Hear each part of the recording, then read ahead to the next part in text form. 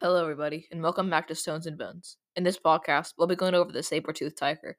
The saber-toothed tiger is probably one of the most famous prehistorical mammals ever, and for a good reason. The saber-toothed tiger was really a beast of an animal. It was about 400 pounds. It was 3 feet tall. It could run 35 miles per hour, and it was 10 feet long. And of course, not to mention its giant, long, curved canine teeth. The saber-toothed tiger was a generally successful mammal living from the Eocene era about 42 million years ago to just 10,000 years ago. The saber-toothed tiger is thought to have gone extinct for really a number of reasons: environmental change, human interactions, but the most prominent one of all is the decline in prey and the decline in food. The saber-toothed tiger commonly ate sloths, deer, and bison, but many of them were at the verge of extinction due to the change in climate. Earth had just gone out of an ice age, and while it wasn't any Cambrian mass extinction, it still did have some pretty major effects on the animals. The prey that the saber-toothed tiger normally ate were really low in numbers, and without food they couldn't really live on. So their numbers plummeted dramatically until they just went extinct. The saber-toothed tiger was actually used to eating animals that were much larger than them, such as elephants and rhinos. And while this may be absurd, like just a little tiger taking down these just beasts of an animal, like an elephant, the saber-toothed tiger was a very skilled hunter, and it wasn't like they were at a lack of weapons under their belt either. They had their giant canine teeth and their super strong muscles. And the way that they took down these giant animals was that they'll puncture the soft and vulnerable tissue of their prey. And then, since their canine teeth were at longest like a foot long, they'll penetrate deep inside the animals. And normally, the theme is that the deeper you go, the more harm you do. So, thus, they were able to just make massive blows on each chomp they get on these animals, and they really took advantage of them. Over time, however, they slowly began adapting to eating smaller animals like deer and bison. And while this wasn't necessarily a bad thing in the beginning, their numbers were much greater. Over time, it really was the cause of their downfall because they were much more prone to not adapting. I mean, during the Ice Age, they did very poorly. And so when it did come, they weren't ready to grow thick skin and they didn't have blubber.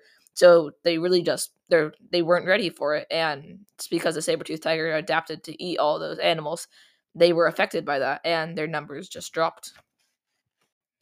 Another thing that kind of killed a couple saber-toothed tigers, and while it wasn't the cause of their extinction, it did wipe out maybe a couple 100,000, was asphalt seeps in the ground, or more commonly referred to as tar pits. Tar pits are a result of a petroleum seep where subterranean bitumen leaks, creating a giant field of asphalt. There are tar pits really all around the world. It doesn't matter where the process takes place, as long as the correct ingredients are there. Animals can really almost never escape a tar pit once they fall in, and this makes the pits just basically animal eradicators back millions of years ago, and they still are today. An animal falls in, gets trapped, and then they either die from getting swallowed up, die from exhaustion, or from starvation. What can also happen is that an animal falls in their common prey, and then the predator comes along and hops in trying to get that animal. Little do they know, though, that they're going to get trapped because the animal's trapped in there. And then if they go in a group, then that predator calls their group over, and they all come in try and help it. And then just the process goes over and over and over again, and then it just really never stops. Over 1 million animals have been discovered trapped in tar pits over the years, with more being discovered constantly. And one of the great things about these tar pits is that, unlike a number of different things, is that they preserve the animals really perfectly, offering scientists great information about what the animals are about and how they lived. The saber-toothed tiger wasn't that stupid, though, as what the evidence suggests in many tar pits. The older, wiser ones would avoid the tar pits as there's not many too many older saber-toothed tigers in the tar pits. But the young, kind of new saber-toothed tigers would constantly get stuck in them since they just didn't know any better. They thought, they just run through it, why not? And then they just get stuck and just eventually just die. These tar pits also saved us millions of years of fossilization for in terms of some saber-toothed tigers, because I mean they only lived a couple thousand years ago.